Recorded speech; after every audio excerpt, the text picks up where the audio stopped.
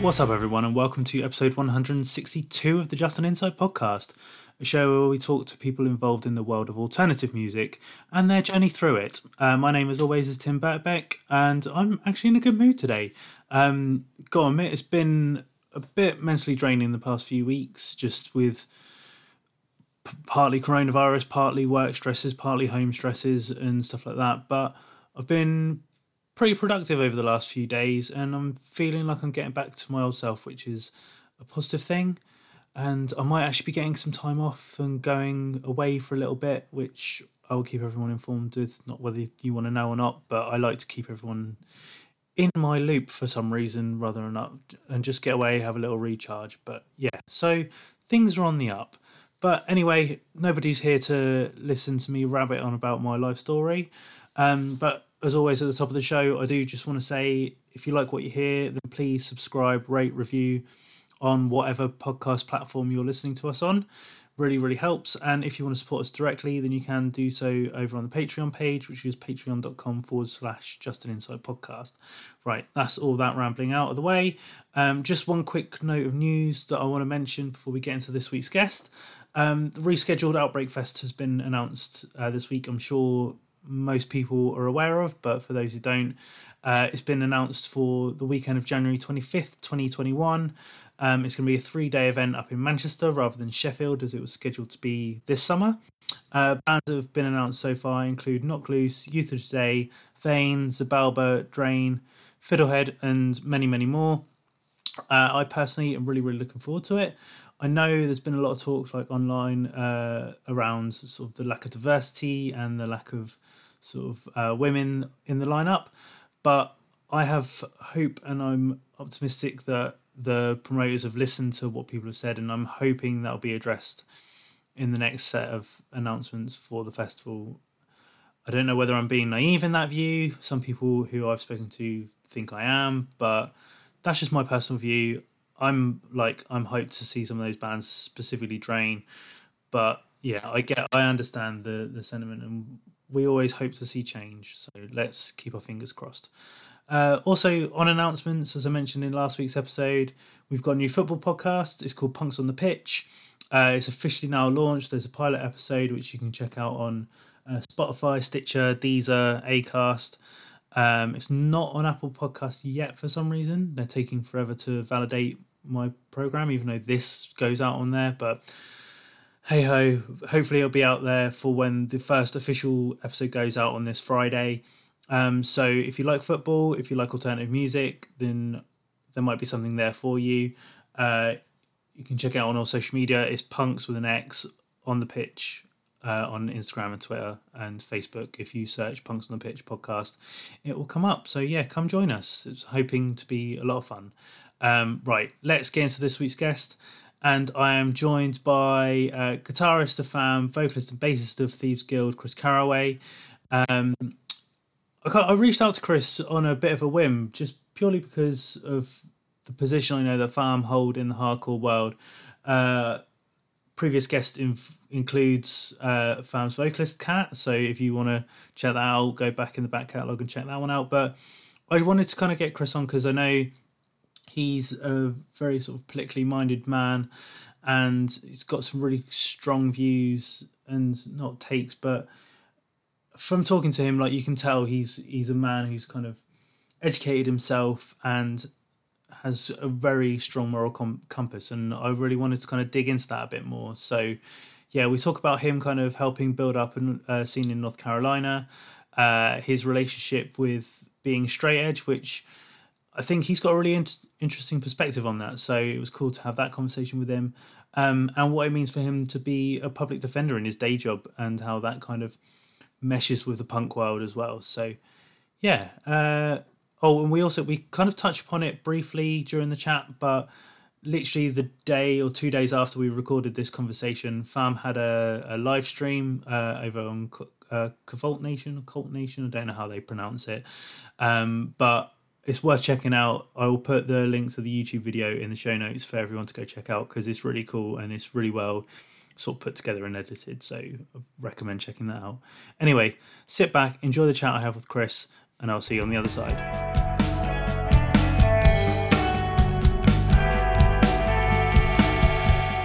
Perfect. Right. Joining me this week on the Just an Insight podcast is guitarist of hardcore bands Fam and Thieves Guild, Chris Carraway. Chris, thank you very much for taking some time out of your day. How is everything? How's sort of life treating you at the moment? I mean, everything is terrible, but Yeah. that being said, I'm hanging in there. Sort of living through the collapse of the waning American empire and everything sort of going on. Yeah, but yeah, I'm doing fortunately okay during this. Yeah. And we'll get into it in a bit more sort of detail later down the line. But obviously, at the moment, there's sort of big kind of thing. Well, in general, there's huge things going on in your country, but obviously, an election sort of forthcoming kind of thing. So, what like obviously you don't want to get too bogged down in that, but like, how's kind of I guess the general consensus and feeling at the moment over there? Because obviously here in the UK, we only see headline figures and stuff. But what's the kind of general feeling over there in the States at the moment? Pretty doomy. Um, you Yeah, know, yeah, um, no one thinks things are going to get better anytime soon, and nor yeah, should they.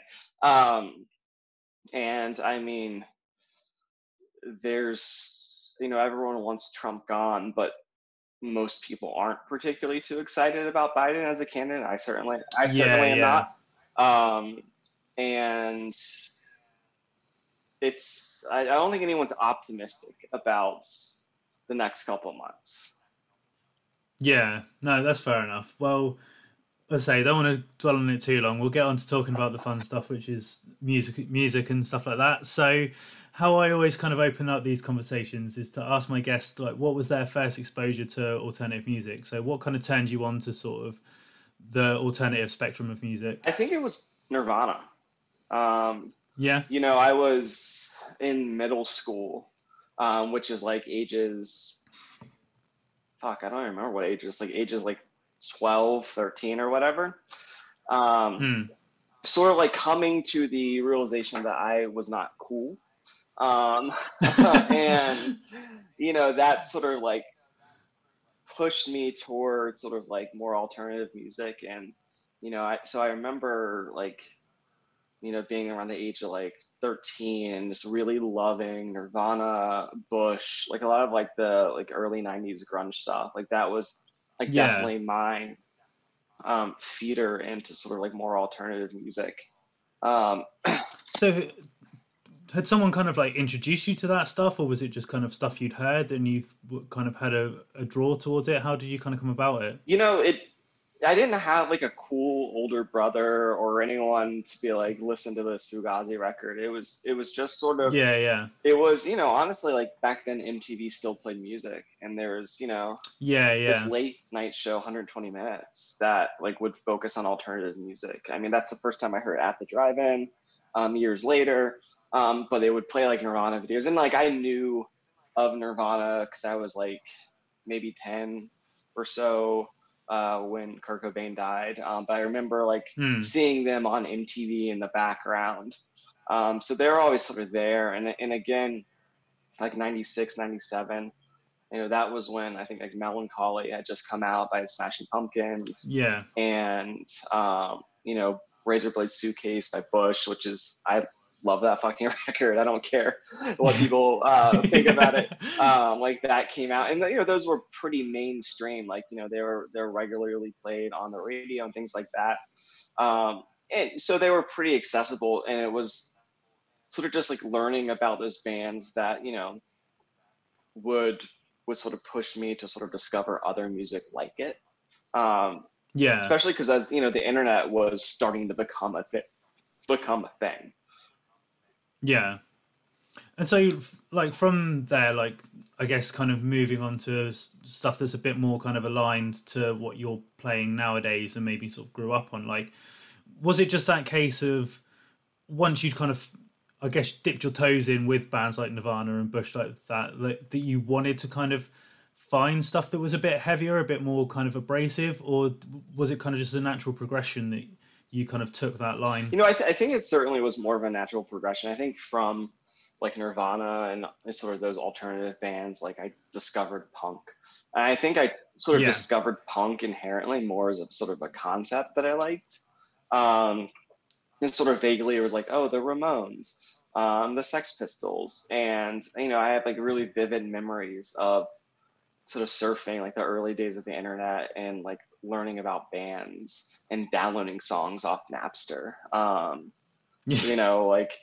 would like learn about Jawbreaker, and I would spend an hour downloading like one Jawbreaker song.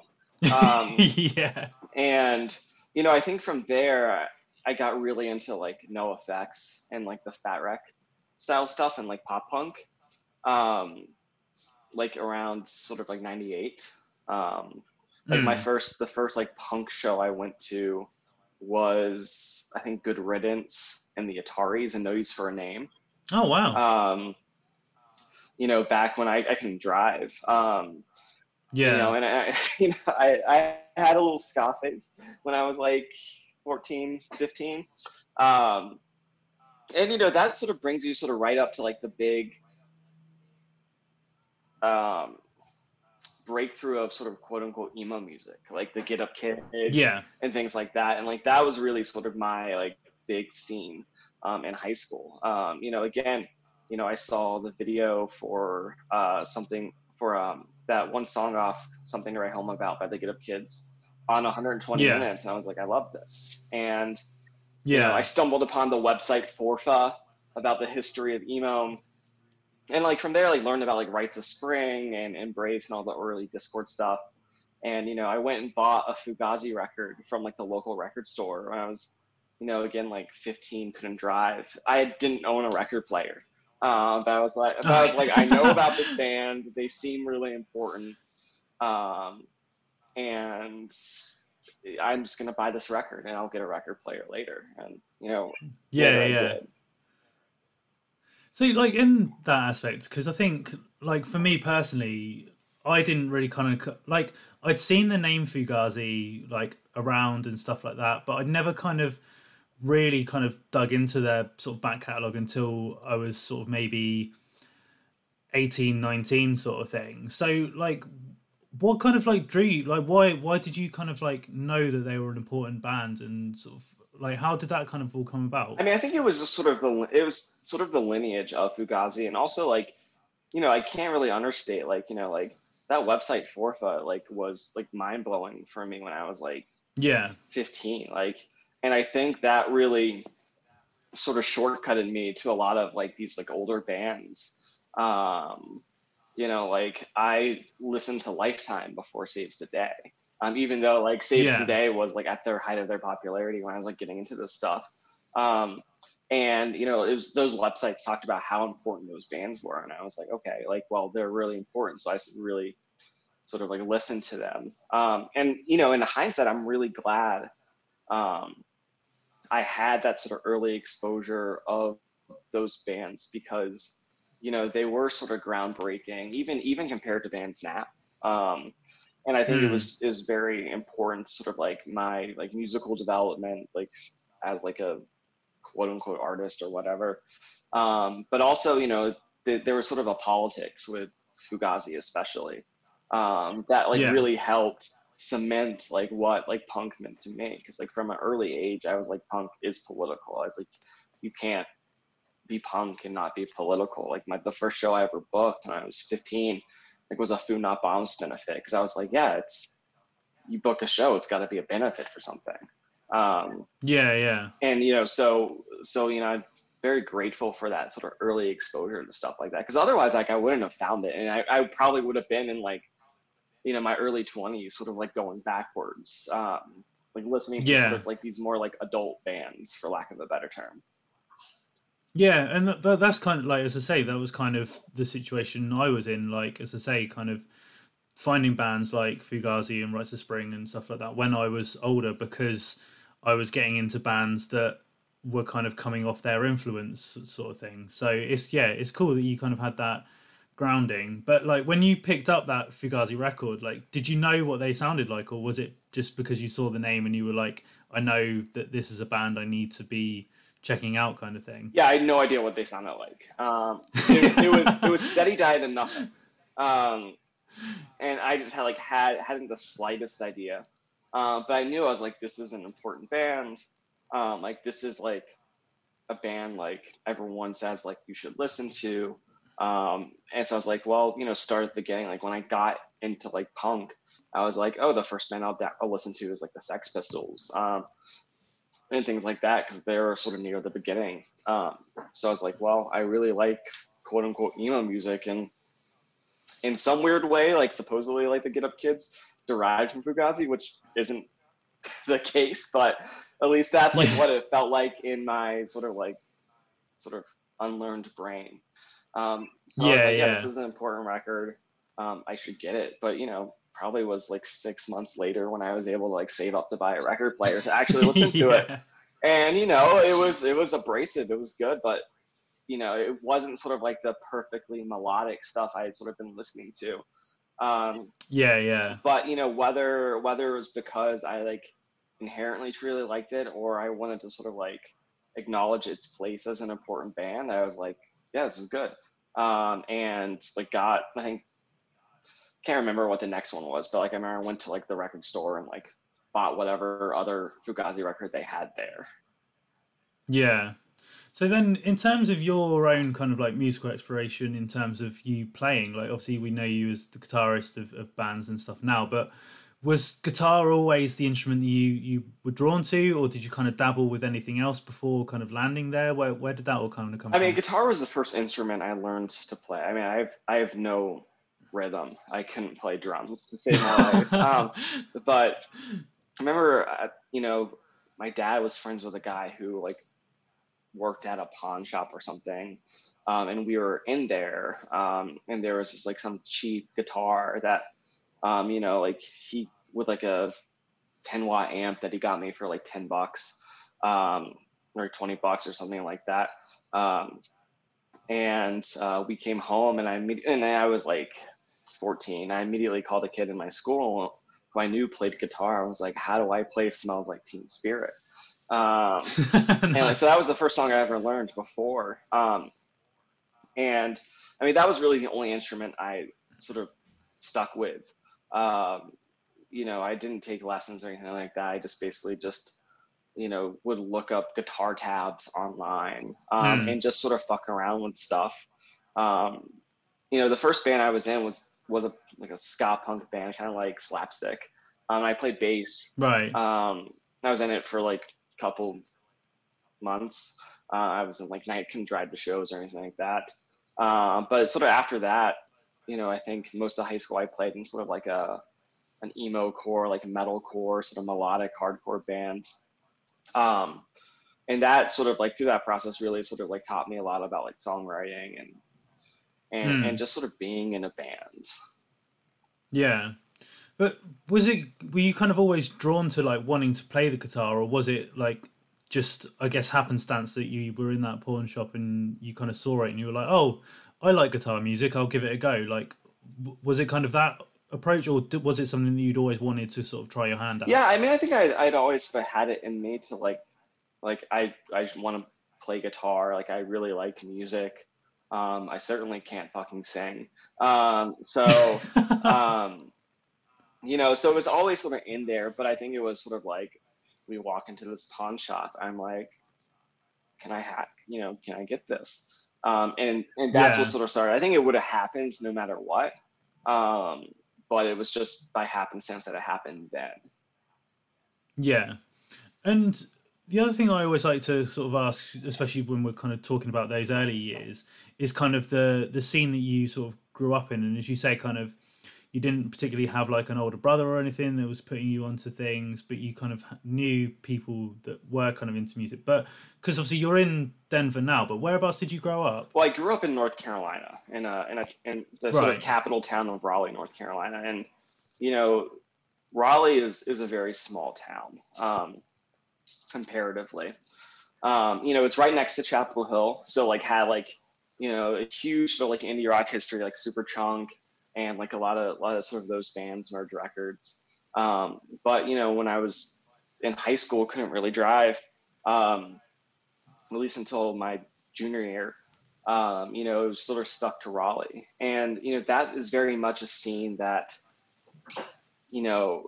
if you want a scene to happen, you have to do it yourself. So Yeah. I think honestly, like the third local show I went to was a show I booked. And I was in like I was in Right. 10th grade, so I was like 15 or 16, um, and I booked a Funa Bombs benefit with just like whatever local bands I knew, like mostly pop punk bands and things like that. Um, and that was really my introduction to the scene. So shortly after I started playing music, so I would just sort of book like local shows to put my band on. So that sort of like helped sort of develop that scene.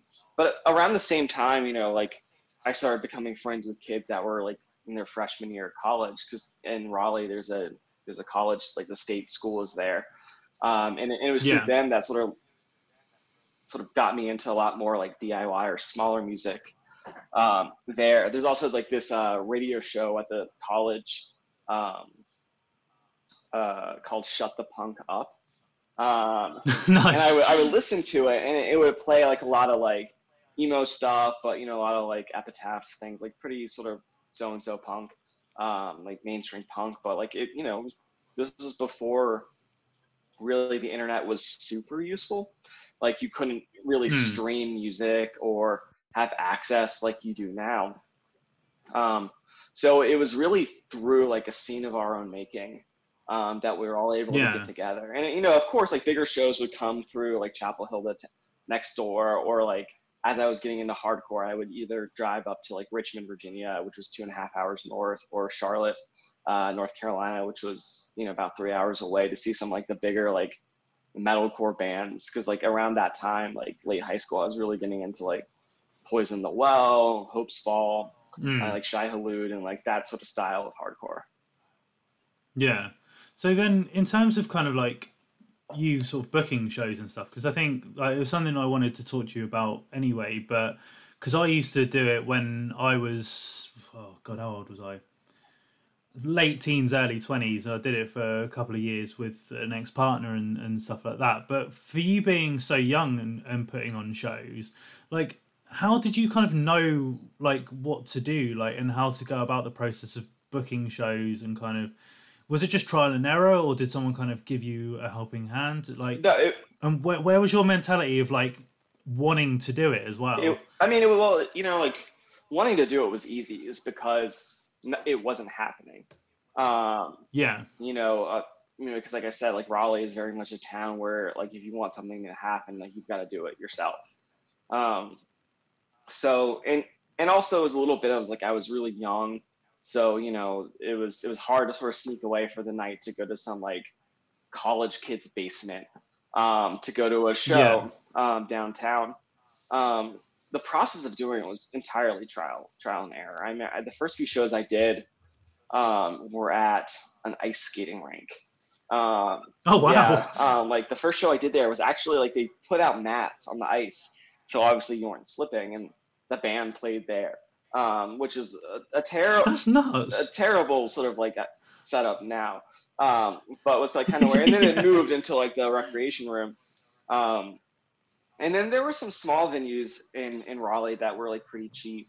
Like the venue I booked a handful of shows at, where it was like $150 just to rent out the venue, to book a show there, and pretty cheap. And the good thing about Raleigh is there's not much going on. So when something is going on, like people from like all sorts of scenes will show up, because I think they all recognize that, like, even though I don't particularly care about so and so band or this style, like I want shit to be going on. Yeah, it's that want for live music, no matter what it is, kind of thing. And as I got older, like especially entering college, I think for about like 3 or 4 years, like I just predominantly booked house shows. I mean, mostly in my friends' homes. Like very rarely booked them in my own home. But I think that was sort of like the height of me booking shows. Was that sort of that like 3 or 4 year period where we would just book shows. The summers it'd be like 3 shows in a row, things like that. It really sort of made Raleigh, at least for that time period, like a place to stop on the map. And we would have some like pretty large bands play some pretty small spots. Like Baroness played Oh wow, in my friend's living room with Kylesa, that's back in like sick. 2006. Um, and it was just a lot of fun. It was very much like living sort of that sort of this sort of DIY salad days. Yeah, yeah. Well, that's I was going to ask. Like, were there kind of any particular highlights that you can remember from those days? But I guess like having the likes of Baroness and Kylesa coming through is something that was probably quite high on that Yeah, list. yeah, and like Circle Takes a Square came through and played like on New Year's Eve. I mean, that was around that time I was like fully into like the screamo revival, like all the level playing stuff. Like Yeah, Hot Cross came and played our basement, um, and things like that. So it was just really a cool time, and it was very stressful because we were idiots. We didn't own a PA, so every show was like scrambling to be like, fuck, where do we find a PA for this show? And of course, like if the cops rolled up to one show at a house, you've just killed the next like month of shows that you have booked there, yeah, unless yeah. there's another space. So that was sort of the scene in Raleigh where it sort of lived and died on how long it took for the cops to come and bust up a show. Yeah, fair enough. So then, in terms of you actually playing, like you mentioned, the first band you were in was kind of like a ska punk band that you were in for a couple of months. But in terms of, I guess, quote unquote, proper bands, like what's the first band that you consider like your first proper band? So I was in, like I mentioned earlier, I was in like this like emo melodic hardcore metalcore whatever band in high school. um, it was called This Hero Dies. um, Right. we I think we all really loved bands like Hopesfall and even Beloved, even though none of us were Christian, like we're not religious. um, things like that, like that was sort of a big part of the scene back then. Mm. That sort of sort of melodic hardcore, so that was sort of the first band I was in, and we did that for like 3 years. It was most of high school and like my Okay. freshman year of college. And from that band, like we got to do like a small sort of regional tour, and we self-released like and two EPs or a demo and an EP. We bought a van. Like I was 17 years old, and I spent $600 buying a van. Um, did Yeah. not know how to buy a car. I don't think we even transferred the title properly. And of course, the first out of town show we played, the van broke down, and we Of got it course. towed to the venue. Um, and so like that was like the first main band I ever played in that really did anything. And then after that, like there was honestly like probably like a decade of just like no real bands. Like every couple months, try to start something, and then it would just sort of peter out. I spent a lot of time in college moving around a lot. Like I moved out of the country for like 7 months, and then I think I lived in I think from my my second year of college until I graduated, I think I lived in a different place every 6 months. Um, Oh wow. so I traveled a lot. So like music like really fell off as a priority for me for about a decade. Yeah. So in terms of that band, like something I always kind of find interesting with musicians and people that are kind of doing bands, like is their kind of first tour experience, and you should say kind of having that opportunity to kind of do a couple of sort of out of town shows with this band. Like, did you have any kind of like as you say like that first out of town show like van breaks Yeah. down is very kind of it sounds like a cliche story, but it is something that happens quite a lot, sort of thing. But did you have any kind of like preconceived ideas of what you thought tour would be? Did it kind of live up to your expectations? Was it completely different from what you thought? Like, how was that first experience on the I mean, road? I think that first was like literally a weekend. But for me, I was still in high school. Like it was like amazing. Van broke Yeah, down, we got towed, van started miraculously again. And we got to sort of like, it didn't matter how good or bad the show was. Like it was the fact that like we got to like go out of town. Uh, yeah, that was yeah, really cool. Um, and honestly, it still is really cool. As I'm older, I'm like really sort of split on going on tour. I mean, I think the first FOM tour, I was like, I don't really want to go on this. Like, I'm like, I'm in my 30s. Like, I should probably just like teach like a 20-year-old the songs and let him go have like the time of his life. Because like I'm in my 30s, I shouldn't be going, to play shows to like 10 people in Arizona. But that being said, like there's still like kind of an inherent sort of like magic to it. That like still somewhat remains like from, going out of town. The main difference is now is that like we all get up at a decent hour and we can afford to go eat out at like the vegan spot in town instead of like stealing food from the grocery store. So you mentioned obviously like being sort of like traveling around and sort of not living in the same place for a prolonged period of time. So was that just a case of you wanting to see more of the world, or what was the kind of reasoning behind sort of like jumping around? I mean, it's kind of, I went to college in the town I grew up in. So I think it's probably natural to want to get out of the town that you spent your entire life in. And a lot of this was like through school. So like I moved to Barcelona for like 6 or 7 months when I was like 20, like the study there. And I got to travel around Europe beforehand and got to meet like a lot of people. I still like when we went on tour in Europe last summer, like I saw so many people that I met 13 years before, just sort of like traveling around Europe on like a bogus Euro pass. Right. And I came back from Spain and immediately did like a student exchange thing in Providence, Rhode Island.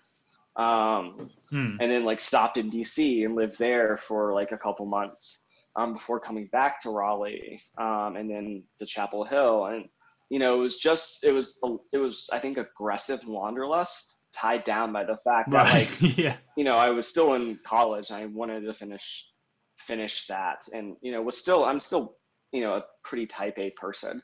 So I was sort of grounded by the fact that like I had a goal.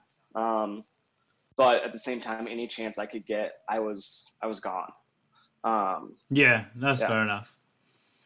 And then before we kind of get into the farm stuff and Thieves Guild and things like that, the other thing that I wanted to talk to you about is being straight edge, and I think it's something that I always, when I get the opportunity to speak to someone that is straight edge like myself, I always kind of want to find out their sort of journey to it, like how they kind of discovered it and so on and so forth. Like I think if you look at it on paper, it's a very broad thing, but everyone who claims has a different approach and story to it. So what was your exposure to it, and why did you kind of decide to follow that kind of lifestyle?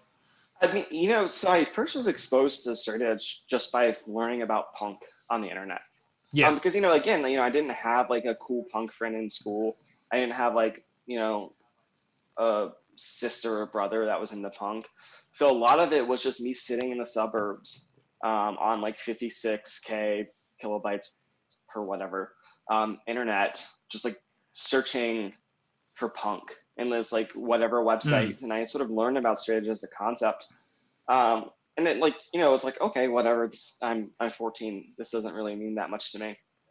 And as I sort of got more involved in the scene, I hated straight edge. Like I hated straight edge kids. I was like, I've never like, this is so dumb. They're all wearing shirts that say straight edge. They're all sort of jocks. Like it's a stupid, cause I wasn't like that. But at the same time, like I grew up in a family where like my dad's an alcoholic. Like, I've seen that sort of just like ruin, not just his life, but like affect other people's lives. So I always had this aversion to drinking, and being fucked up. But I never initially sort of drew that link to straight edge. I was just like, I don't drink. I don't need to be straight edge. But then I started meeting other people that were like me, that weren't like jock dudes who were really into straight edge. I met like other people like me that were also straight edge. And I'm like, oh, like straight edge is not this sort of one-dimensional thing. And it sort of like helped me sort of own up to it and sort of really embrace it. and sort of not let straight edge be defined by other people, but sort of like define straight edge what it means to me. Yeah. And, to me, it was more so of a rejection of sort of like this predominant sort of culture centered around getting fucked up. And like that didn't speak to me ever. It was, it was always like the cool kids in school that were like spending their weekends partying, which, I worked a job. If I wasn't going to a show, every weekend night I worked as like a line cook in some shitty restaurant. And so, it was more of a rejection of that and sort of embracing like sort of who I was. And as I got older, I was able to sort of more so politicize it. And I allowed it to sort of help me become sort of a little bit more radicalized by just sort of like trying to sort of analyze and deconstruct sort of like how sort of the culture of getting wasted sort of has these sort of like adverse effects on sort of people and sort of broader political implications. But so it's pretty liberating just to sort of understand that straight edge is not just sort of this one-dimensional thing.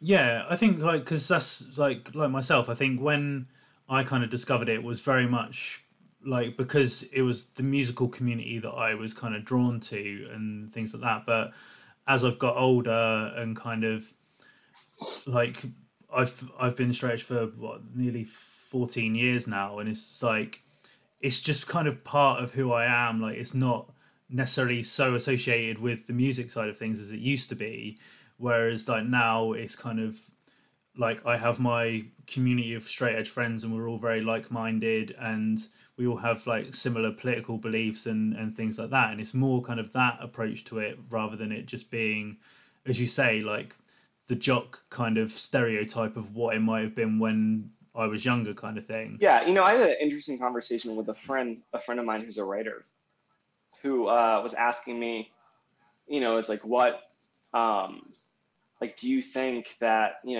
this current, like the current milieu, how the fuck you pronounce it, of straight edge bands, like, are they like inherently like more political than sort of like their counterparts in the punk and hardcore world? And I sort of challenged him on that because I'm just like, I actually don't think, to the extent that there are straight edge bands that are political right now, I don't think that that is the dominant aspect of straight edge. I still think there's this like shitty, bro-y aspect of straight edge that has always been at the forefront. But, I actually think that sort of like regular society is sort of becoming more politicized, where you've got like 17-year-old kids on TikTok that are probably more radical than I was at 23. And it was interesting because, he really wanted to know like how straight edge politicized me, or is there something inherently political about straight edge? And I was just like, well, I don't think there is something inherently political about straight edge. I think it can be an avenue to become more politicized, sort of based on sort of where that takes you.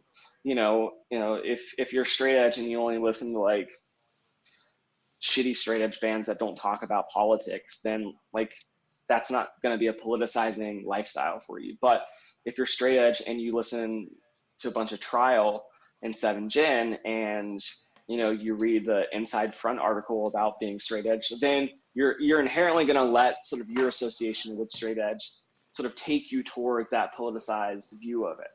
And I mean, I think that was super important to me. When I was like in my early 20s, to sort of cement who I was and to sort of cement my own politics and how it aligned with sort of how I wanted to live. Yeah. And I think like, as you say, kind of there still being that inherent kind of like bro-y mentality. Like, I don't want to kind of shine the limelight away from you, but your bandmate Kat, obviously when the Eco Strike record came out, pinpointed out that there was the use of brotherhood numerous times throughout the record, and it's sort of like, why use those words? Why use that connotation? And it's just like, I mean, that's just a small example, and it's one that obviously just came to mind. But as you say, it's that kind of taking the idea and growing yourself rather than like being narrow-minded about it, I guess. Yeah, I mean, fuck, it's 2020. Come on. But And that's the thing is like straight edge has, I mean, it's predominantly like broy, but there's always been like this like really strong undercurrent of like sort of straight edge people that aren't. I Yeah. remember again like the, I think it's still a website, but like X Sisterhood X was like a huge thing like when I got into straight edge, and I was like, that's really cool, and things like that. So that's part of like the aspects of sort of like deconstructing straight edge, which is like if you allow it to be broy, it's going to be sort of very exclusionary. And at this point in my life, I don't care if people are straight edge or not. Like I truly don't. Um, Yeah.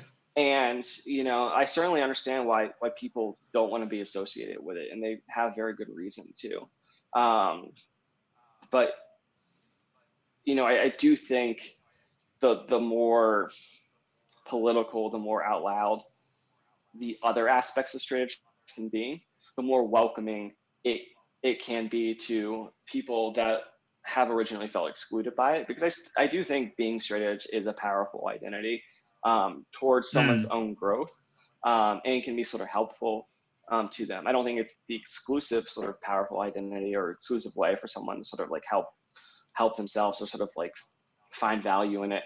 But I do think it's valuable, which is why I still am straight edge. And Yeah. I just think it's sort of shitty that there are those that want to sort of exclude people. If you look at that sort of Instagram page, like straight edge interviews, that's a perfect example.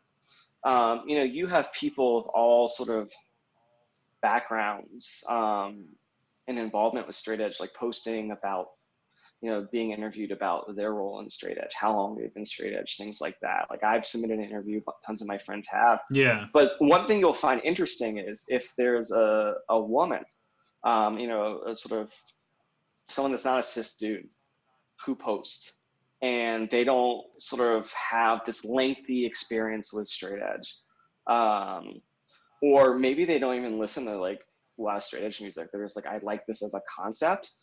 That person will get dogpiled by a bunch of shitty Yeah. dudes. Yeah. And, it's just such fucking bullshit gatekeeping. And like, it's one of those things that like makes one not want to be a part of it. Yeah. No, I get what you mean, because like that again, going back to that kind of Instagram page, I remember seeing one. I think there was a woman. I think she was like from Brazil or something like that, and she'd only literally like a few months prior or something had discovered what straight edge was, and obviously had fallen in love with like what the ideology of it was, and had submitted an interview. And as you say, people are like, oh, you can't do this because you've only been into it for like 4 months. It's like, that's a fucking shitty mentality to have. Like, the way I approach it is like it's something that I like have for myself. It shouldn't be for anyone else, and I think that's the approach that everyone should take, kind of thing. Yeah. I mean, fuck. I defend drug dealers and people that are addicted to substances for a fucking living. So like, like certainly like I can see the impacts of it, but I also sort of like, it's not the end all and be all of how people should live their lives. But if someone Yeah. wants to, like, I don't give a shit if someone wants to be straight edge and doesn't listen to Youth of Today. Youth of Today is not a fucking good band. I'm sorry. But like, I just don't care. But like it's like people are just so eager to jump on someone that wants to explore something that should be positive and powerful just because like they're different. And like frankly, it's got like really big incel energy to it. Like the way these dudes just sort of like dogpile on like someone that's not like them, and they just want to sort of like try to like assert some sort of like dominance. It's embarrassing, and No, that's fair it enough. makes one not want to associate with it.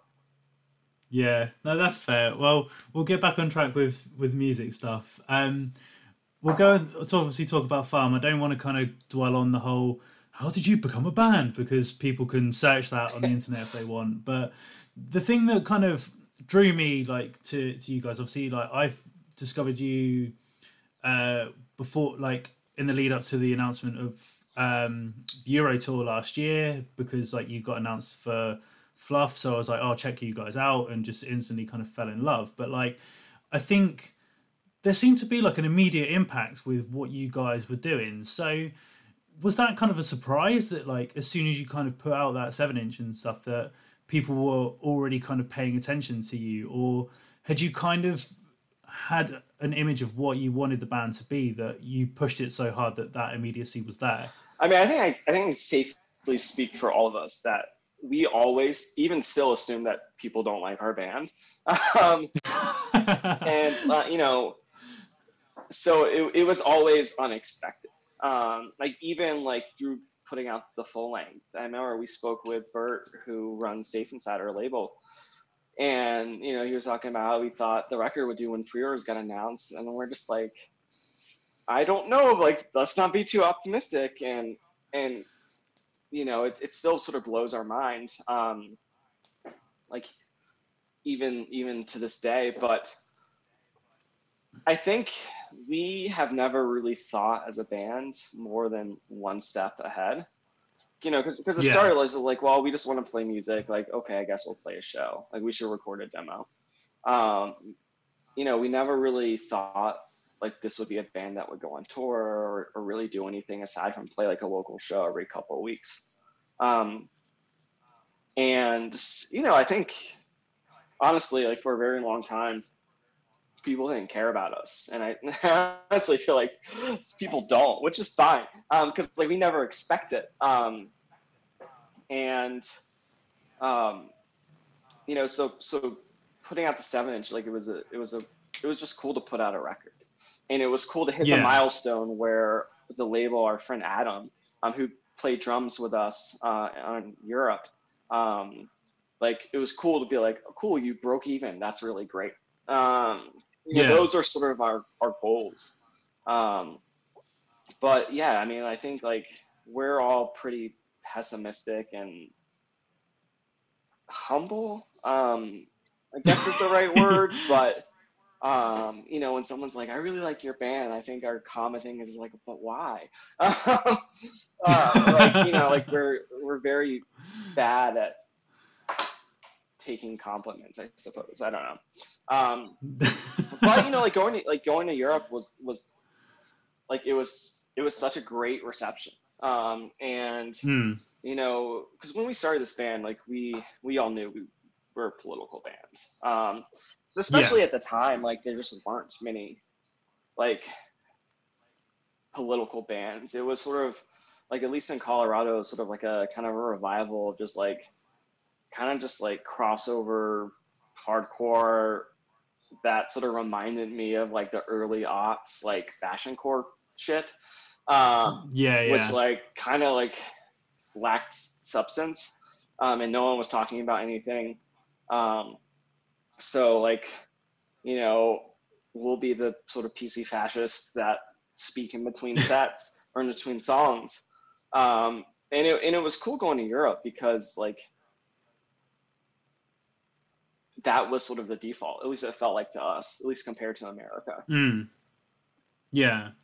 And then in terms of kind of like you mentioned, obviously you wanting to be like a political band, and again, I don't want to kind of rehash things that you've kind of said and stuff that I spoke to Kat about as well, but like just in terms of your kind of political like upbringing, so to say, like you mentioned earlier, like from an early age you always kind of associated that punk is political and things like that. So have you always kind of had that kind of sort of like political scale like within your own inner sort of like workings kind of thing, or have you kind of just educated yourself more and more that you're in a stance now that you feel confident to speak about politics openly? Yeah, I mean, I think I've always been, for better or for worse, like really outspokenly political. You know, starting from high school, when I was like, yeah, punk is political.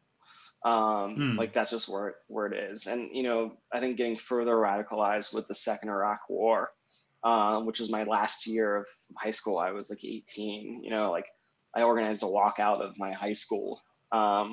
Oh, wow. There were 12 of us, and I just went home. But you know, as I got into college, I got more into sort of like radical politics, like anarchism, and sort of started plugging into sort of local activist things. You know, like Food Not Bombs was run out of like my kitchen for a couple of months when I lived Oh really close wow. to the college. And then, you know, a group of sort of like activist minded sort of people in my town um, had been working on a bicycle co-op.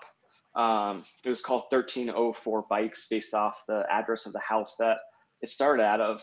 And it was basically like you come, um, you volunteer time, you get a bike. And we had all these donated bikes, bike parts, things like that. And that ultimately got moved to a different space that some of us started. It was called ACRE, which stood for Action for Community in Raleigh. And it was supposed to be like we lived upstairs, but in the basement housed the bike co-op. Had office spaces for various activist groups. Had the Food Not Bombs kitchen. Um, I would do shows in the basement and like had like a little info shop slash distro that I would take to shows where I would just like order books from like AK Press and Crime Think and things like that.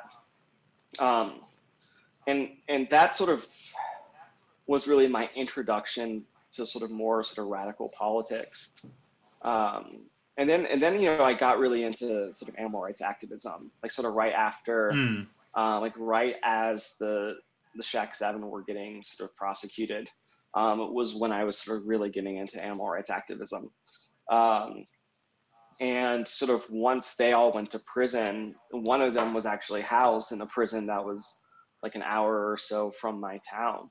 Um, and you know, so we just started doing a lot of benefit shows for them for different activist causes, and then that sort of turned into us sort of like running our own sort of animal rights campaigns, doing home demos and things like that, which led to varying bits of trouble here and there. But you know, so for a really long time, like politics, activism was my identity. And Yeah. you know, then I went to law school, um, which you know the reason I went was because you know I spent all this time doing benefit shows to get people lawyers, and I was like, fuck it, I'll just become a lawyer. Um, Yeah. and you know, I think that's sort of been the way forward in which like I've at least wanted to sort of like help out from there. Yeah. So, and then back in terms of like with things with farmers, you say like coming from a sort of a Colorado Denver scene that maybe wasn't sort of speaking openly about politics and stuff. And I think like if you take hardcore as a general, like people always kind of want and hope that hardcore will be somewhere that there will be political thinking and people will have those conversations and so on and so forth. That's not always the case, but that's what we strive for, I guess. Whereas like I guess you guys kind of like have that approach of like putting sort of words where you mean it sort of thing. So like when you were kind of first starting out and kind of doing shows, like, I think now it's obviously now we're not having shows at the moment, but I mean more in general, like people are a bit more sort of politically minded. But when you first started out, like were people kind of receptive to that, or did people not give a shit? Like Uh, where were you kind of at with that? I think the people that were receptive to it were really receptive, and the people that didn't give a shit really Hmm. didn't give a shit. You know, we never Yeah. had like pushback where people were like heckling in between songs, like I came here for Yeah. music and not a fucking speech. So I do think you know people would come up and talk to you know Kat or myself you know like about things that we've said you know especially in Europe. I mean again like you know like we had people come up and even challenge us on stuff, which was like a really Hmm. great great sort of like aspect. It wasn't just like I agree with what you said. It was like I agree with this, but this part, like, let's talk about it. So you know, I do think like people did really, you know, people that were sort of attuned to it really did appreciate it. Especially when we would play like more traditional hardcore shows. You know, because we all, you know, Yeah. always sort of felt like sometimes we were like the hardcore band on a punk show, Yeah. And sometimes I felt like we were like the punk band on a hardcore show. And for the latter sort of category, there would always be like a few kids in the crowd that, would be like, I'm really glad you talked about sort of this topic or that topic. Which is great. I think now sort of like the punk scene sort of in general, but especially in Denver, has sort of like, it's changed. Where a lot more bands are sort of openly political and things like that. And like, I don't think that has nothing to do with us. I just think that's just sort of where a lot of people have sort of come on their own. But it is nice because when you have sort of like a basic level sort of understanding, I think you can sort of further the conversation and sort of have more nuanced discussions about things.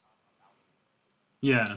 And it's interesting that you say kind of like you guys being sort of the hardcore band on a punk show or the punk band on a hardcore show, because I think like, again, from my personal perspective, and this is going back to you maybe not being able to take compliments, but I think like Farm should be a much bigger band than they are, sort of thing, at the moment, especially now like the full length's out.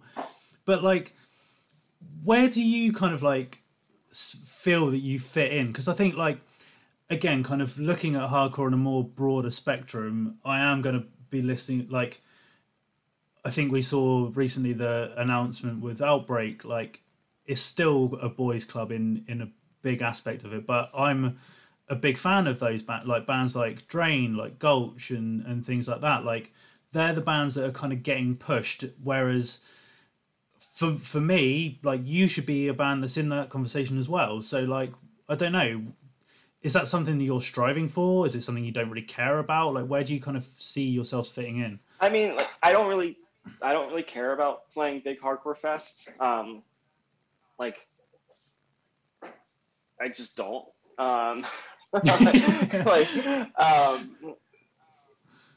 so I think like what's more important, like at least in my perspective, is a lot of bands are a flash in the pan, and like very few can say they like have some big impact on like punk and hardcore. And I think we all know like we're not going to be that band, and that's certainly not what we're striving for. But I think what's more important to me is like hitting a kid at the right time in their life to make an impact. 'Cause there were certainly small bands that like no one gave a shit about that like spoke to me like really at a time when I needed it.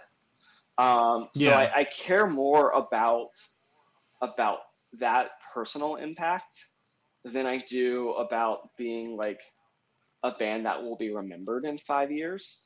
Um, because I mean, even a lot of these bands that like are really hyped right now, like very few of them are going to be able to sort of like have a lasting impact. But yeah, I mean, I don't think that's ever been our goal. I mean, it's certainly nice as hell not to play to 5 people. Yeah. That's fantastic. And I don't know if it's there's part of a insecurity of like trying to be like a big band and just being like we're not going to be. But I mean, I think for all of us, we're just as home playing. I mean, here's a great example. We were fortunate enough to play one of the Half Heart reunions in Germany, which was a fantastic show. It was like one of the highlights of that tour, and it was great. And we're super grateful to be asked to do that, especially because we're a small band that no one still really knows about. And there were tons of people there, and it was a great night all around.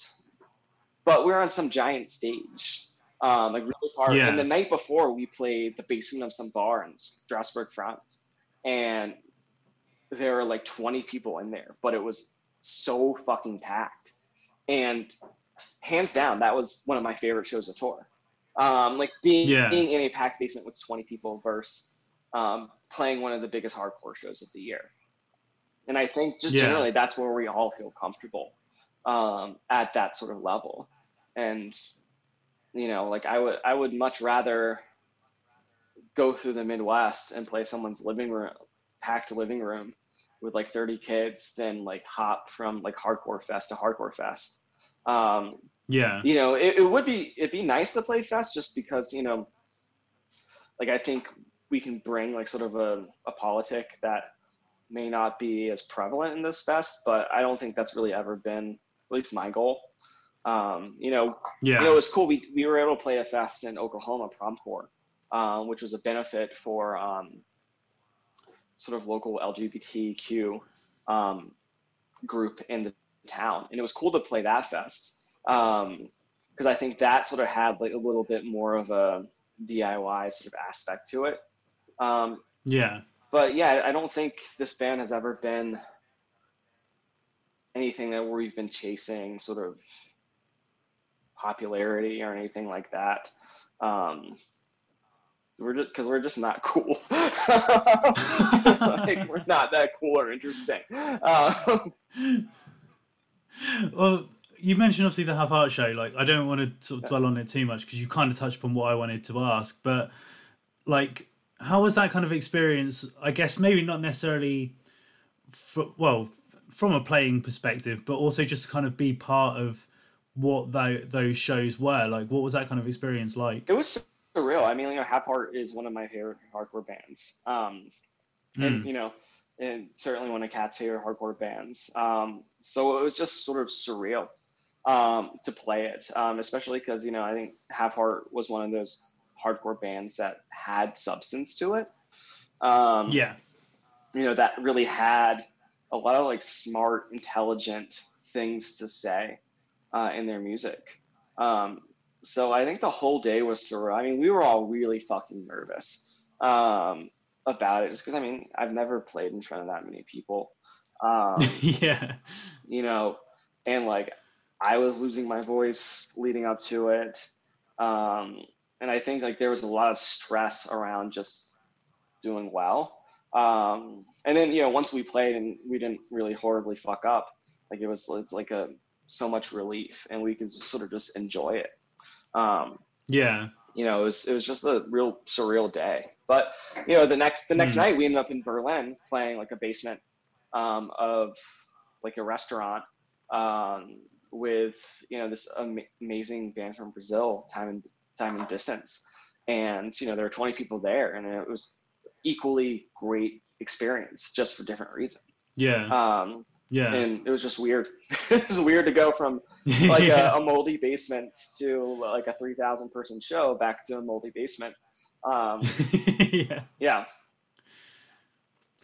And then, in terms of kind of like currently, what sort of, obviously I know at the moment, as you say, we're not doing shows, but you have just released Hollow Hope, and I think for the people that are a fan of your band, they're very much digging it, and it's getting a lot of kind of sort of spins on various places. It's getting a lot of attention on kind of different like media outlets and so on and so forth. So, like, again, like not saying you don't want to be that big band, but like, how's it been kind of going from the 7 inch where it was maybe a handful of people like here and there kind of discovering it sort of incrementally, whereas with this it's like a big dump and everyone's kind of like hyped for it. How's that kind of difference felt?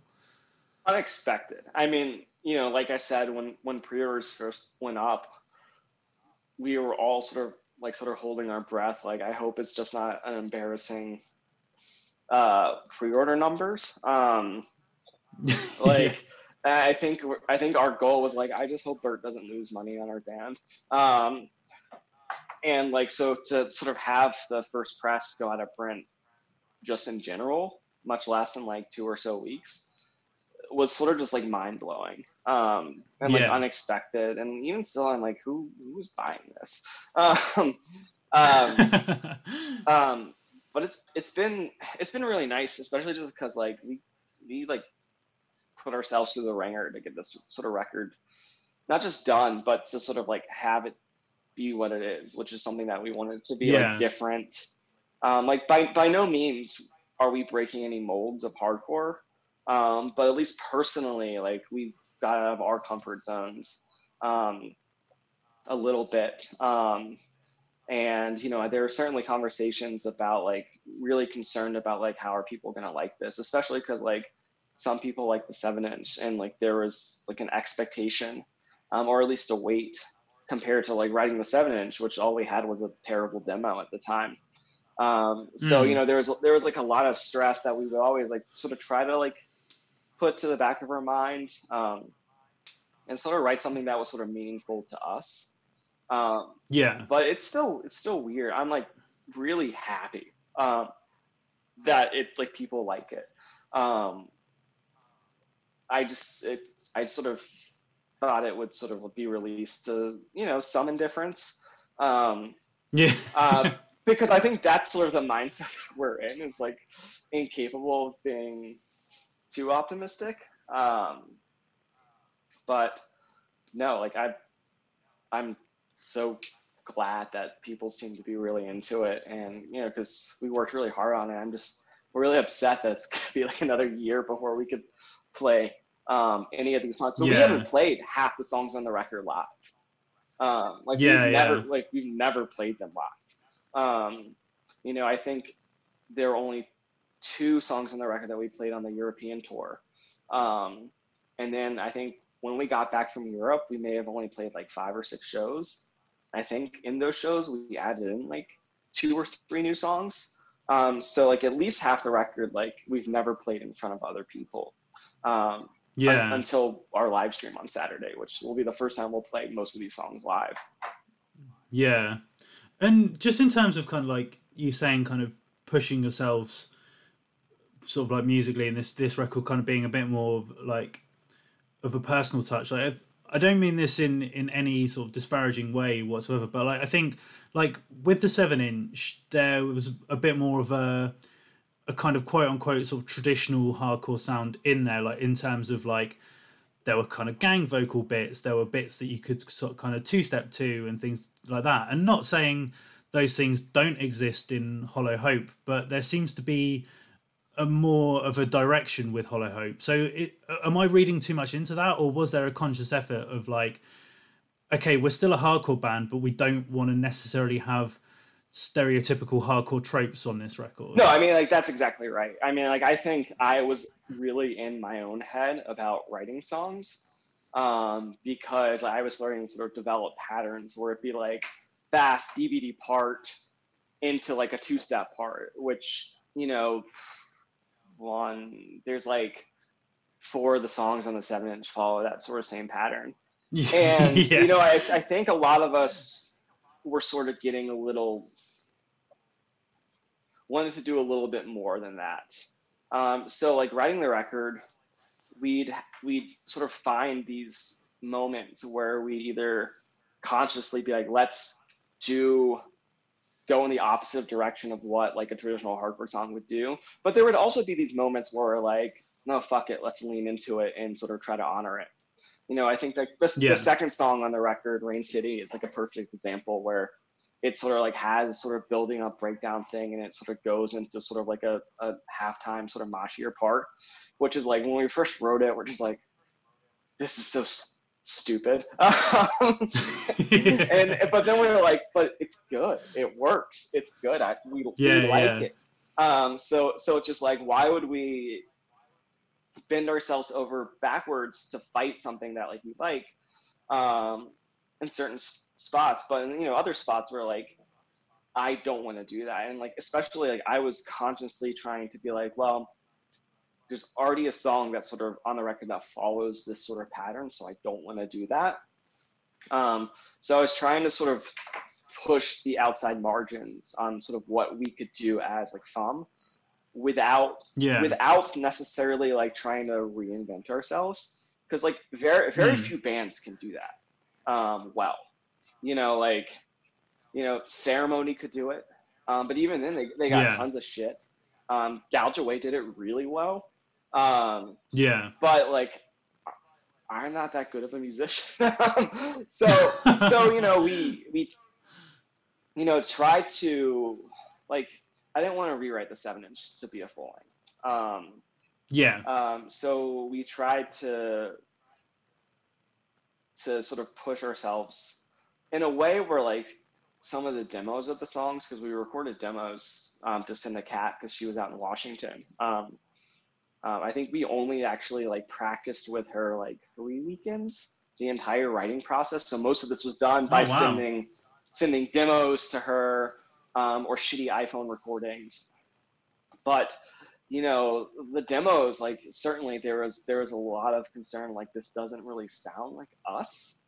And I think there was just a lot of like faith that like once we got us all together in the room and put all our parts together, like it would sort of cement to sort of a, like people can sort of see the progression. Like I especially see like the first 3 songs in our 7-inch as like a natural progression towards the songs in the full length. Yeah. And I don't usually ask this, but it's something that I think is quite interesting with your record is artwork, and it's something that I think is a very stereotypical journalist question, but I think like your guys' artwork is something that's quite striking. So why did you kind of go for the idea of just the balaclava face? You know, I think there was a couple concepts. We stressed about what the artwork was. Right. Okay. And like there were like vague ideas of like we want to, like art aesthetic is really simple. Yeah. Like simple and sort of like bold. And you know, Kat really wanted sort of the artwork to have sort of like a political meaning to it. But we were always super wary about getting like really in depth with it. So I remember, you know, back in the early 2000s, these anti-animal rights group put an ad in the New York Times, which was a man in a balaclava saying like, "We control Wall Street." And the idea of it was to basically be like, you know, because these activists are demonstrating, it caused Huntington Life Sciences to be delisted from the stock exchange, which was great. And that always sort of really struck me as a really simple, iconic image. So we decided to go with that, you know, not realizing like it's also not like a particularly new image, you know, like people have painfully made us aware there's like half a dozen records that really carry the same font, which like I even like tried like reverse image searching art when we got the art, like reverse image searching it just to make sure, but like it's not a terribly inventive idea. But I think the twist is, you know, Kat really wanted like a younger person in it. You know, certainly not like a dude. Because that's like takes a boring idea and makes it more boring. So, you know, fortunately, like our friend Steve, who plays in this band from here called Implied Risk, you know, he takes his kid to shows. And we're just like, "Steve, can we take a picture of your 13, 14-year-old kid? And for the record cover?" Because I thought it was I thought this was Kat's idea. Was a good contrasting aspect. If you've got this, because I remember when I sent Kat like the original mock-up of like the idea, it was like a really close, highly cropped image of someone in a balaclava. And Kat's like, it's a really tough, sort of scary image, and like our band's not tough, which is a fair assessment. But like I thought, you know, Kat's idea of putting a child in it was sort of like a nice, playful sort of contradiction. And I think Kat brought up a good point. Is, you know, was really like, well, it's going to be like kids that age that are really going to take on the mantle of sort of resistance and things like that, as the rest of us get old and cynical. And so I think like that was sort of the thing behind it. And, you know, we sort of just gave a mock-up to Chris Mollett, who did the design. And then on the interior, we did a photo shoot with just as many people in the Denver scene as we possibly could, just to sort of express sort of the multitude of people, in terms of sort of like, what does it mean to have someone in the balaclava?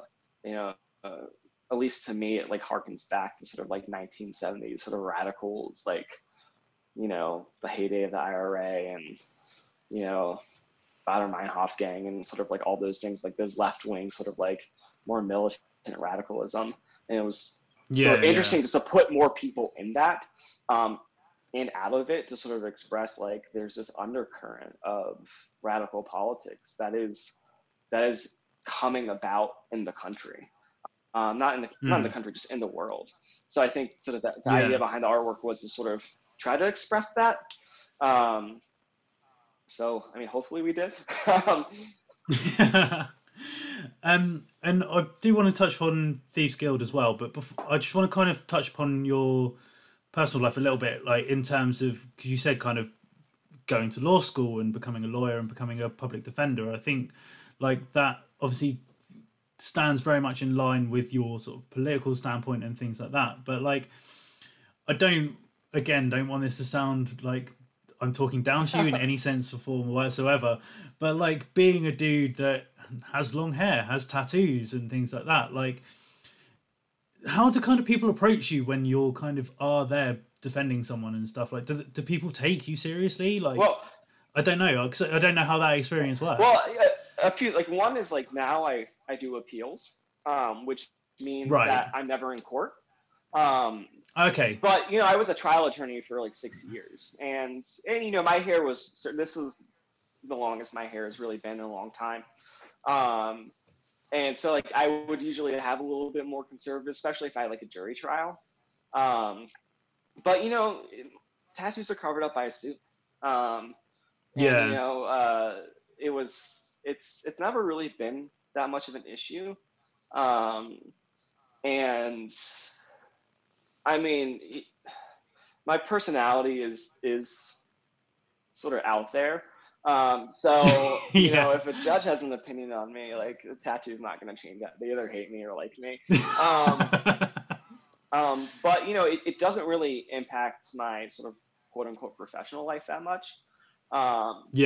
You know, but, you know, again, like if I were still doing trials and I had like an important trial coming up, like I would likely cut my hair, because it's not, don't really give a shit about me. It's like more about how it's going to impact my client and, you know, whether or not they go into a cage or not. And if a juror is going to sort of like look at my long hair and sort of think differently about my argument, like that's something I'm not going to subject my client to. But, you know, it's been, you know, not that difficult to sort of balance sort of like the two different lives of like being, you know, an attorney and being punk.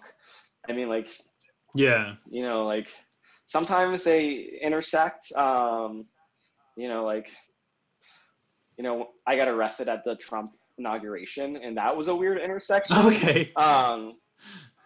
Of like being under a grand jury indictment for a year, and like having to schedule my court cases around me having to fly back to DC for court. But I think overall, it's been manageable. I mean, I also think tattoos are a lot more like accepted now. Like when I like represented juvenile clients, I would honestly like roll my sleeves up so I could be like, I'm cool. Like, you should, like I'm not just some other adult trying to tell you what to do. Like I'm cool, I get it. But you know, it's been fairly a lot easier than I thought it would have been to sort of have both. What were you arrested for? My charges I had 21 charges of like rioting, conspiracy, and assault on a police officer. Basically what happened is I was there as a legal observer for the National Lawyers Guild, which is essentially a bar association of progressive attorneys. And one of their programs is legal observing. I was there as a legal observer at the Trump inauguration where some things got broken.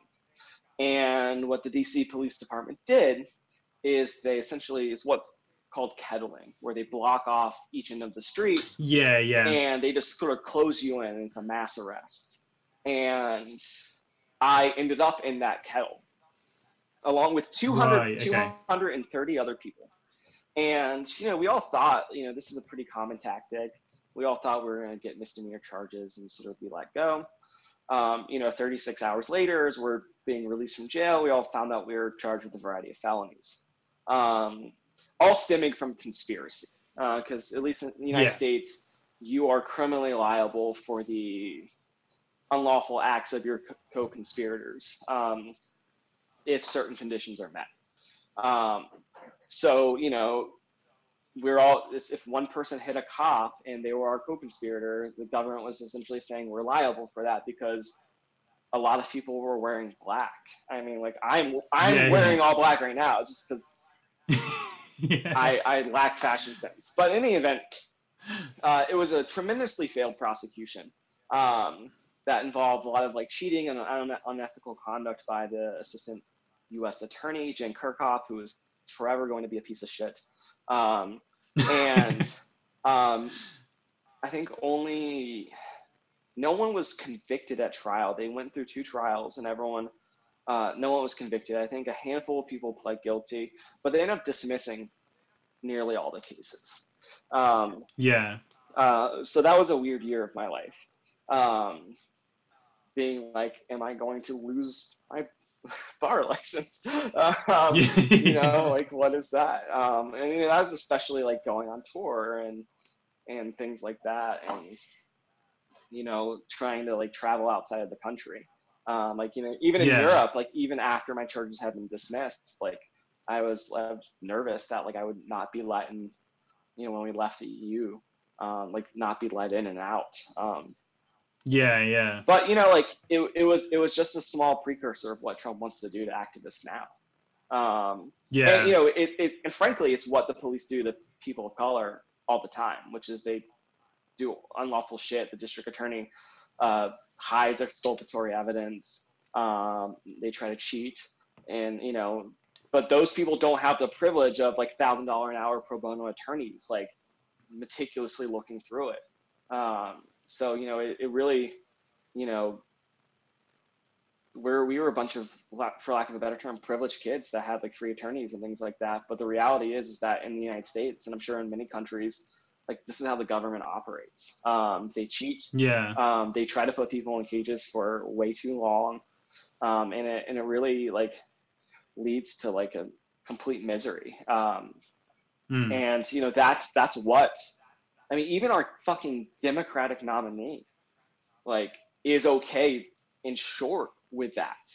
I mean, like, this vice president pick is a fucking monster, was a monster of a prosecutor who has yet to express any regret over the horrible fucking things that she did.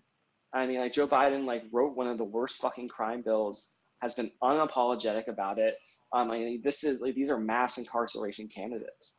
And the fucking slap in the face to all the progressives. I'm sort of going on a tangent here. No, it's fine. All the sort of progressives that like they are desperately trying to sort of shame to support them when like at every fucking turn they snub their noses at. It's just infuriating.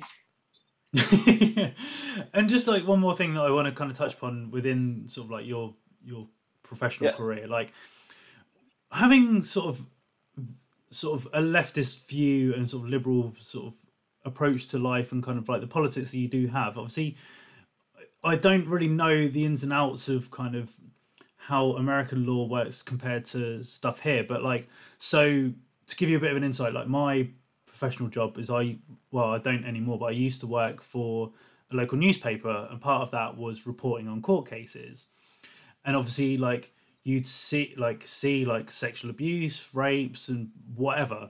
And I always found like it incredible how the defense lawyer could, but like obviously I know it's their job, but how they kind of separate like work and the crime sort of thing. So have you ever been in that situation where like you've had to defend someone that's maybe done something that you've thought is completely horrible and completely wrong? Oh yeah. I mean, that is the question that public defenders get asked. Like, how can you defend those people? Because people have a lot of like misconceptions about, that people want to wish that the criminal justice system is just like all these like, just people being sent to prison for many years for the crack cocaine disparity. But I mean, often like, you know, it does test sort of my personal politics with my commitment to the job. Yeah. And you know, I often describe it as, you know, being committed as a public defender requires you holding that value constant, um, to the denigration of your other values. And I don't think a lot of people can do it. So I think if you can do it, it's really important. And I think there are a couple different ways in which I often sort of answer that question, which is like, one is, you know, I think I've yet to have a client where I thought they were defined by the worst thing that they've been accused of doing. Yeah. Like, you know, even my clients that have been accused of murder, like I liked, um, you know, so, you know, I think it's worthwhile that they at least have representation, and that they have good Yeah. representation, because the legal system is inherently and by design alienating. Um, and, you know, like, I think like they're entitled to it. I mean, like, that's like their constitutional right. And like, it's my job, it's my ethical obligation, because I am ethically obliged to zealously represent my clients, um, to sort of give them that defense. But I think more Mm. importantly, you know, the state doesn't give back power you concede to it.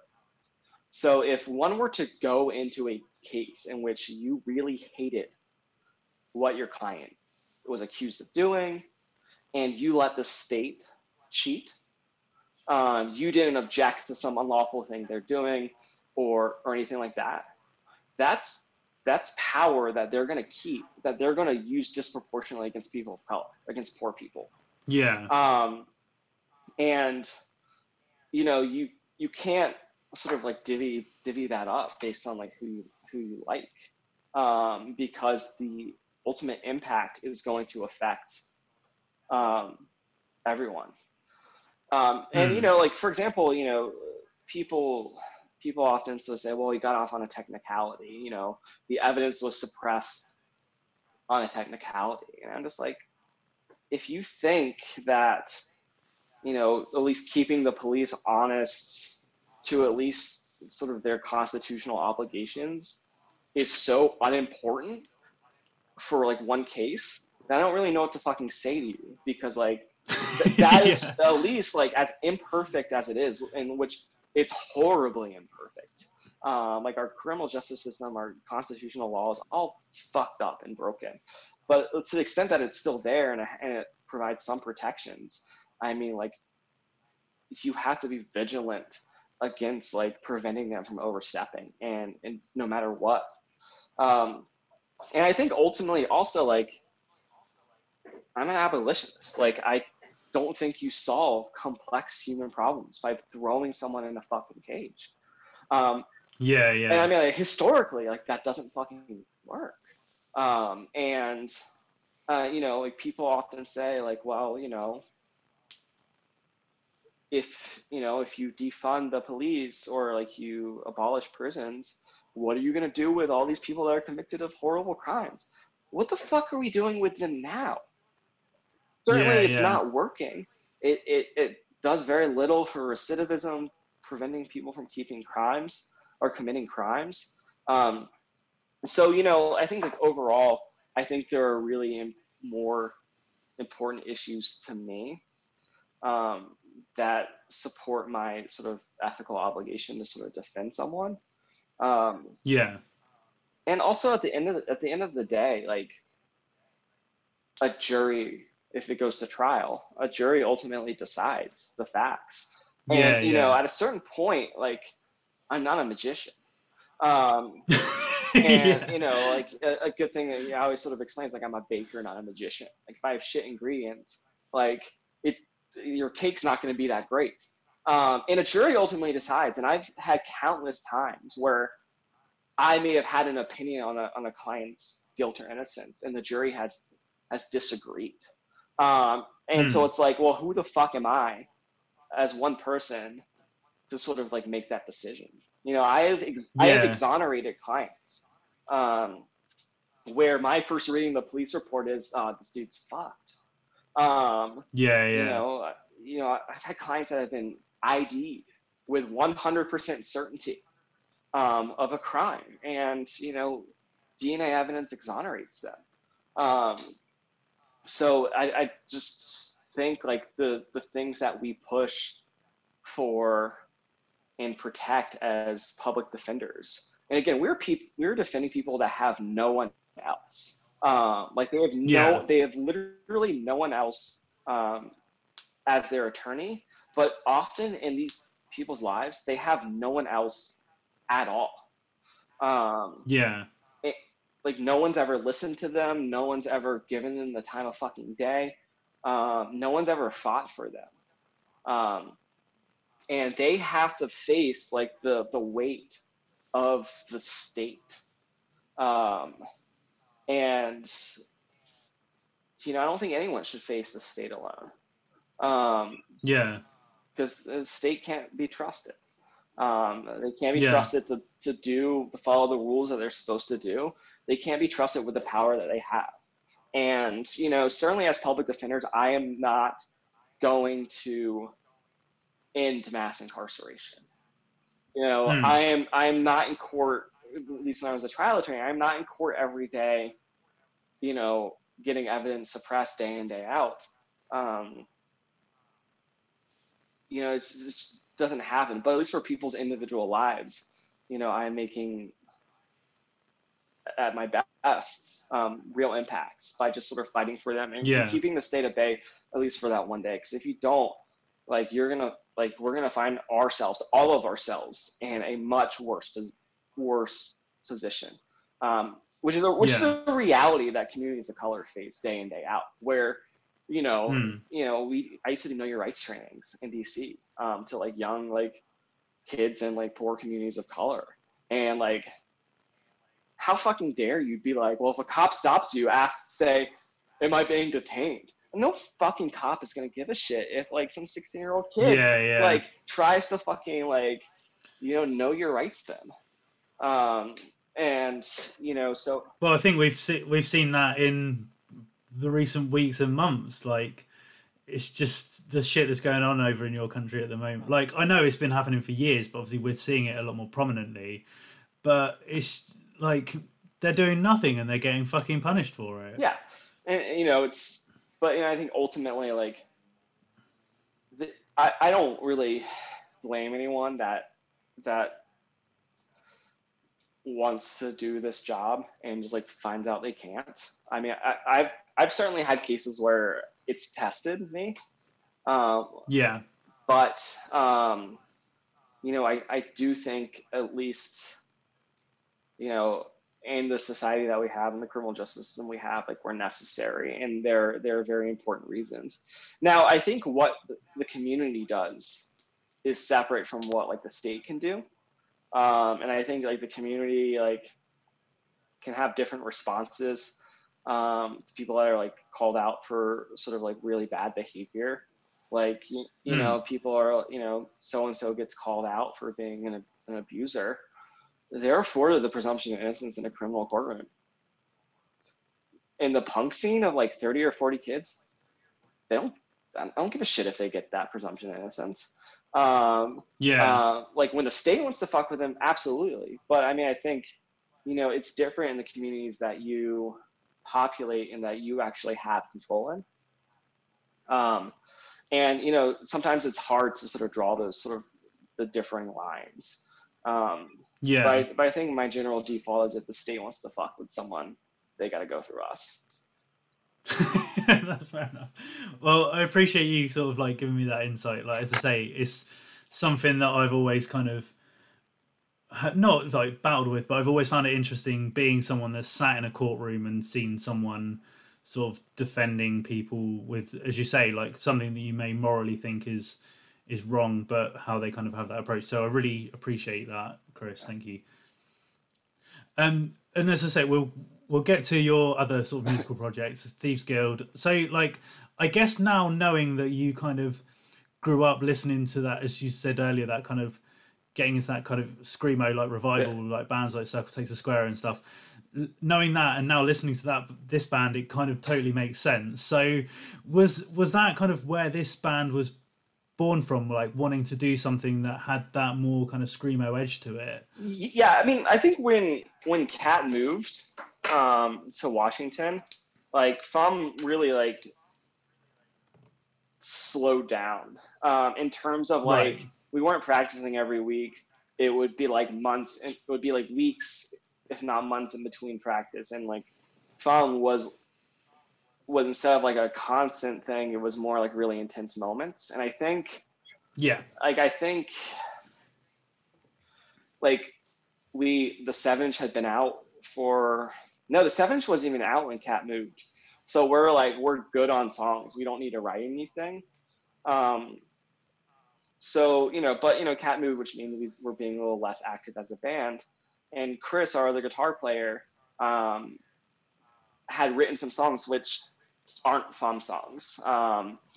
They wouldn't sound like it or anything like that. And like we all sort of like that sort of screamo-y, sort of like crusty stuff. And he's like, he asked Nick and me to sort of play with him on it. And we did. And it was a thing that would be like every couple of weeks, if not months. It's not something that we did like very intently. But it was just like a thing just to sort of keep playing music more frequently than we were afforded to. Yeah. And it was with people that like me, Chris, and Nick have been playing music together for like 4 years at this point. So it's like really easy just to punch in and go. So I switched over to bass and singing, and that was the first time I'd actually like sung, like been a main vocalist in a band. And so like we wanted to do something that was sort of like that wouldn't fit FUM, that was a little bit more like crustier, like screamo-ier. And I think last December we had like 5 songs and we sort of just recorded it. And we've literally only played 3 shows as a band. Because it was one of those things where it's like I don't really want to play a lot with that band. Mostly because like I truly don't think I could play like 3 shows back to back because my voice just goes. Yeah. But it was a fun it's a fun project to do. That's different. That sort of like keeps at least me engaged. It was a cool record to record. Yeah. And in terms of you kind of like, as you say, sort of switching to doing vocals kind of thing, like I always find it interesting for people that do vocals, like where their kind of sort of inspiration comes from or whether it's something that's forced upon them. And it seems to be in the punk and metal scene, a lot of vocalists kind of just fall upon that position kind of thing. So like when you were doing that, like was vocals something you wanted to give a go, or again, was it just the circumstances needed someone to take that mantle and you were the one to step up? I mean, I think, because I do a little bit of vocals in FUM, and of course, yeah. I think like we went like a year without me even trying to do any vocals, because I just didn't really want to. And so like when we got together, like I think it was just when like Thieves Guild first started, it was just sort of assumed that I would do vocals because like I don't think we wanted to add any more people into it. So I was like, I'll give it a go, and I did, for better or for worse. And it was interesting to sort of like have the responsibility to write, like, because I wrote the lyrics like over like a weekend because I kept putting it off. So it was interesting to sort of carry that weight. It's something I don't think I fully understood in FUM, like basically just dropping like 10 songs in Cat's lap and being like, write vocals for these, like it's nothing. I was like, oh, this is kind of hard. This is really fucking hard. Like I get it. I get it now in a way that I didn't. But I mean, I think it was just sort of like, yeah, like I'll just do vocals. And and we were able to make it work. To an extent. And I'm going to start sort of like winding things down because I've taken up way too much of your time. But in terms of like, obviously, I know you've got the live stream coming up on Saturday, which will have happened by the time this episode goes out. It'll still be on YouTube. It'll still be up to watch. But in terms of like planning ahead for the future, I know everyone's kind of like thinking it's very uncertain times at the moment, but have you guys kind of been discussing like what you kind of want to do for the future, or is it a conversation that's very much on the back burner at the moment? Yeah, I mean, like, you know, this really fucked up our plan. And to be clear, like, who gives a shit compared to like the fucking trauma that like everyone else is dealing with? Like, it doesn't fucking matter. You know, like we had all these plans, but we're all healthy and, you know, with the exception of one of us, like all able to stay employed. So like all fucking fortunate for that. We have like vague plans, but it all really depends on like what COVID happens. I mean, I think our next like concrete plan of what we'd like to do is come back to Europe like next November. I don't think that's going to be possible, but like that's at least where it's at. I mean, like, you know, there are things we want to do. We want to come back to Europe. We want to go to Brazil and tour with our friends in time and distance. We want to just play these fucking songs to people. You know, like that's all I really want to do. But it's hard to plan, you know, especially because like we have a record done. You know, I'm really envious of the people that have taken this time to like get really creative and productive. I certainly haven't. Like, you know, like literally, I had not played guitar since we recorded the record until last week. Oh wow! Because I was fucking tapped. Like I like exhausted the shit out of myself finishing this record, and I still don't feel inspired to like pick up my guitar and try to create something with all sort of like the low grade fucking trauma that we are all living through.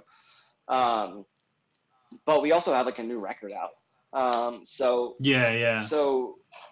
I think we're just gonna like have presumptive plans in the future and just be okay with canceling them.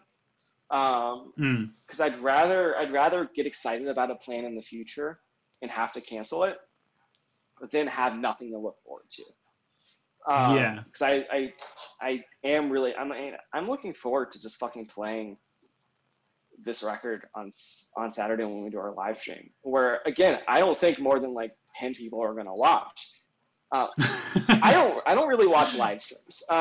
You know, but you know, even if the internet shits out in the first minute, and we're just playing to ourselves, like. I'm still looking forward to that because I think at the very beginning of this band, at least for me, and I think I can speak for everyone else, like it's just been about like having that release. To play for like 20, 30 minutes, even if it's like 100 people in the room or like 5, like that's been sort of the most important thing. After that, I don't know. I mean, I would fucking love to be able to go on tour next summer. You know, I would be, especially because I'm saving up a lot of vacation right now, so I can. And, you know, I would really love to do that. Especially because it'd be interesting to see what shows are like after this record's out. You know, is it going to be... are they going to be bigger? Are people going to know these songs? Are people going to care? Especially when like everything's dead. I mean, I honestly expect the entire punk scene to be replaced by everyone's cool new quarantine bands in like a year from now, which honestly is it kind of feels like it's like Revolution Summer. It's Revolution Quarantine. Where everyone writes new bands. And like I'm excited to see what like younger kids are doing.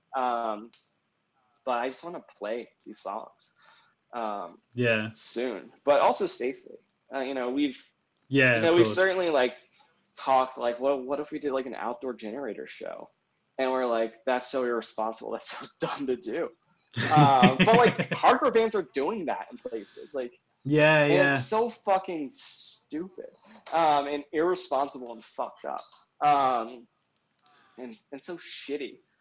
So like, you know, as desperately as we want to play, like we want to wait till it's responsible. I mean, you know, Yeah.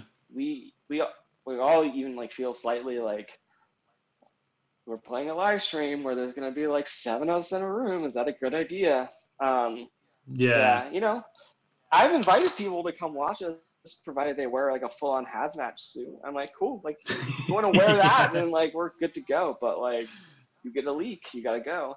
But no. So I think right now it's just like a lot of like daydreaming and planning for the inevitable. And you know, but there's also so much fucking shit going on otherwise that like even if we could play shows, you know, how much of it would we be doing? And again, going back to the beginning of this conversation, it's only going to get worse. You know, until November and even through November, like I don't see, at least in America, like things getting any better. It's just going to get more fractured, more violent, like really uncertain. You know, it's like it truly feels like I'm living the podcast series. It could happen here. Like we're in like episode like we're at the end of episode 1. So you know, like episode 2 is right around the corner. So it's, you know, fuck. No worries. Right, Chris, how I like to end these is to ask my guests what their favorite song is, but with a little bit of a twist. Okay. And this is going to be a bit difficult because, as you said, you haven't played a lot of your songs live yet. But what's your favorite Farm song that you like to play live, and why? I would probably say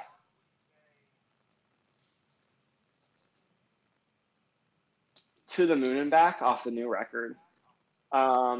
Just because, like, I think that was one of the earlier songs we wrote, and we struggled with it a little bit with all these little tweaks. But I think it's a song that Kat wrote about a very personal experience that I think is applicable to a lot of people, that a lot of people can sort of like understand. So I think there's that universality on like a very important topic, but I also just think like musically, it was one of the more like diverse songs that we wrote. That stood out, and you know, it's very clearly the last song you put on the record. Like we knew that from very like, this is how the record has to end, but like I like it, you know, and you know, I think that's been one of the songs that people have really like focused on the record. Beyond that, it would of course be All Talk off the 7-inch. Because like I will never write a song that's that good again. I like from the moment I wrote it, it was like the 7th song we wrote. I was like, fuck, I can like this is a good song. Like I don't feel like self-conscious about it, and it's been something that people have really sort of like latched onto, and it's always like what I would give to play that song in Denver, Colorado right now is unspeakable, because it's a song that just feels great, that like people really just go off to, and just nice. It was the first song that we had that people responded to. When we were starting as a band, we just didn't want everyone to leave the room. You know, I think I cheated at your question, but I think those would be the 2 songs, the 2 Farm songs that I would like to play. And we have played To the Moon a couple of times before it was like fully finished, but now like in its final form, I really love it. And you know, I think Derek from Defeater's vocal part is really cool addition on top of it. So I just think it's just a great song. I think it's a song where I like think everyone sort of like put in their own little special thing. I think it's probably one of the more collaborative songs. So like I think it's just a really good song to play for personal reasons, I think. Perfect. Chris, thank you very much for being so accommodating with your time. It's been a really cool chat. I really appreciate it. Thanks for talking to me. No worries. Take care, my friend. Take care. Cheers, bye. Bye. So there we have it, folks. Again, a massive thank you to Chris for taking some time to have a little chat with me.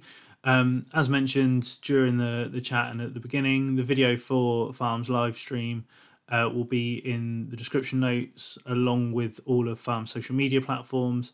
And we'll also put a link to the Thieves Guild EP, because I think everyone should go check that out. Because if you like your sort of early 2000s screamo revival stuff like Circle Takes the Square and things like that, then I think you'd dig it.